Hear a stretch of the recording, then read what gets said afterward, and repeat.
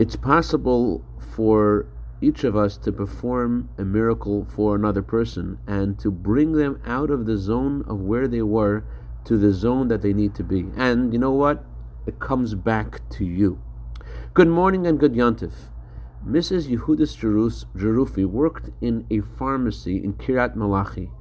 A woman comes in and she says that she is pregnant and she is thinking of not carrying the pregnancy to term because she already has 3 daughters and she is afraid of having another child. The pharmacist tells her, listen, having a 4th girl isn't such a big deal, and worst comes to worst, I am willing to adopt your child if you really would want to. They discuss this and they decide they're going to write a letter to the Rebbe and ask the Rebbe for a blessing.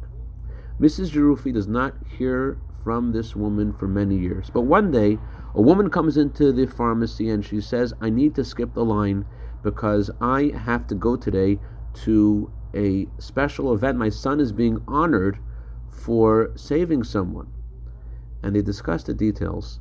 And Mrs. Jerufi discovers that this is the soldier she had always wanted to meet.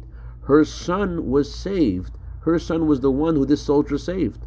And she said, I was looking and I wanted to thank your son. I didn't know who he was.